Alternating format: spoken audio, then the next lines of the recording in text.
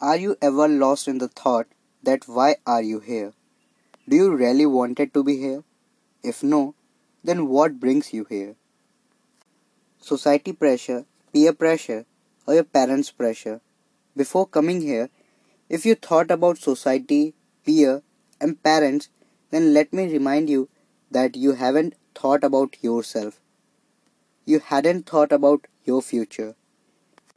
Whatever the level of society is, how much your friends care about you, and whatever your parents think about you, remember that no one else knows you better than you know yourself.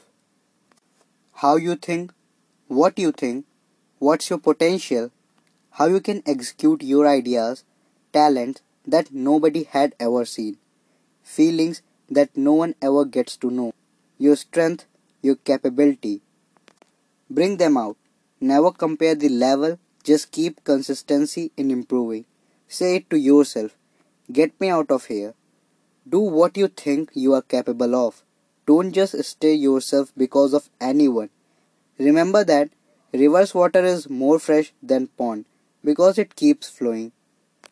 Keep your dream and stream same no matter whatever it takes. Peace out.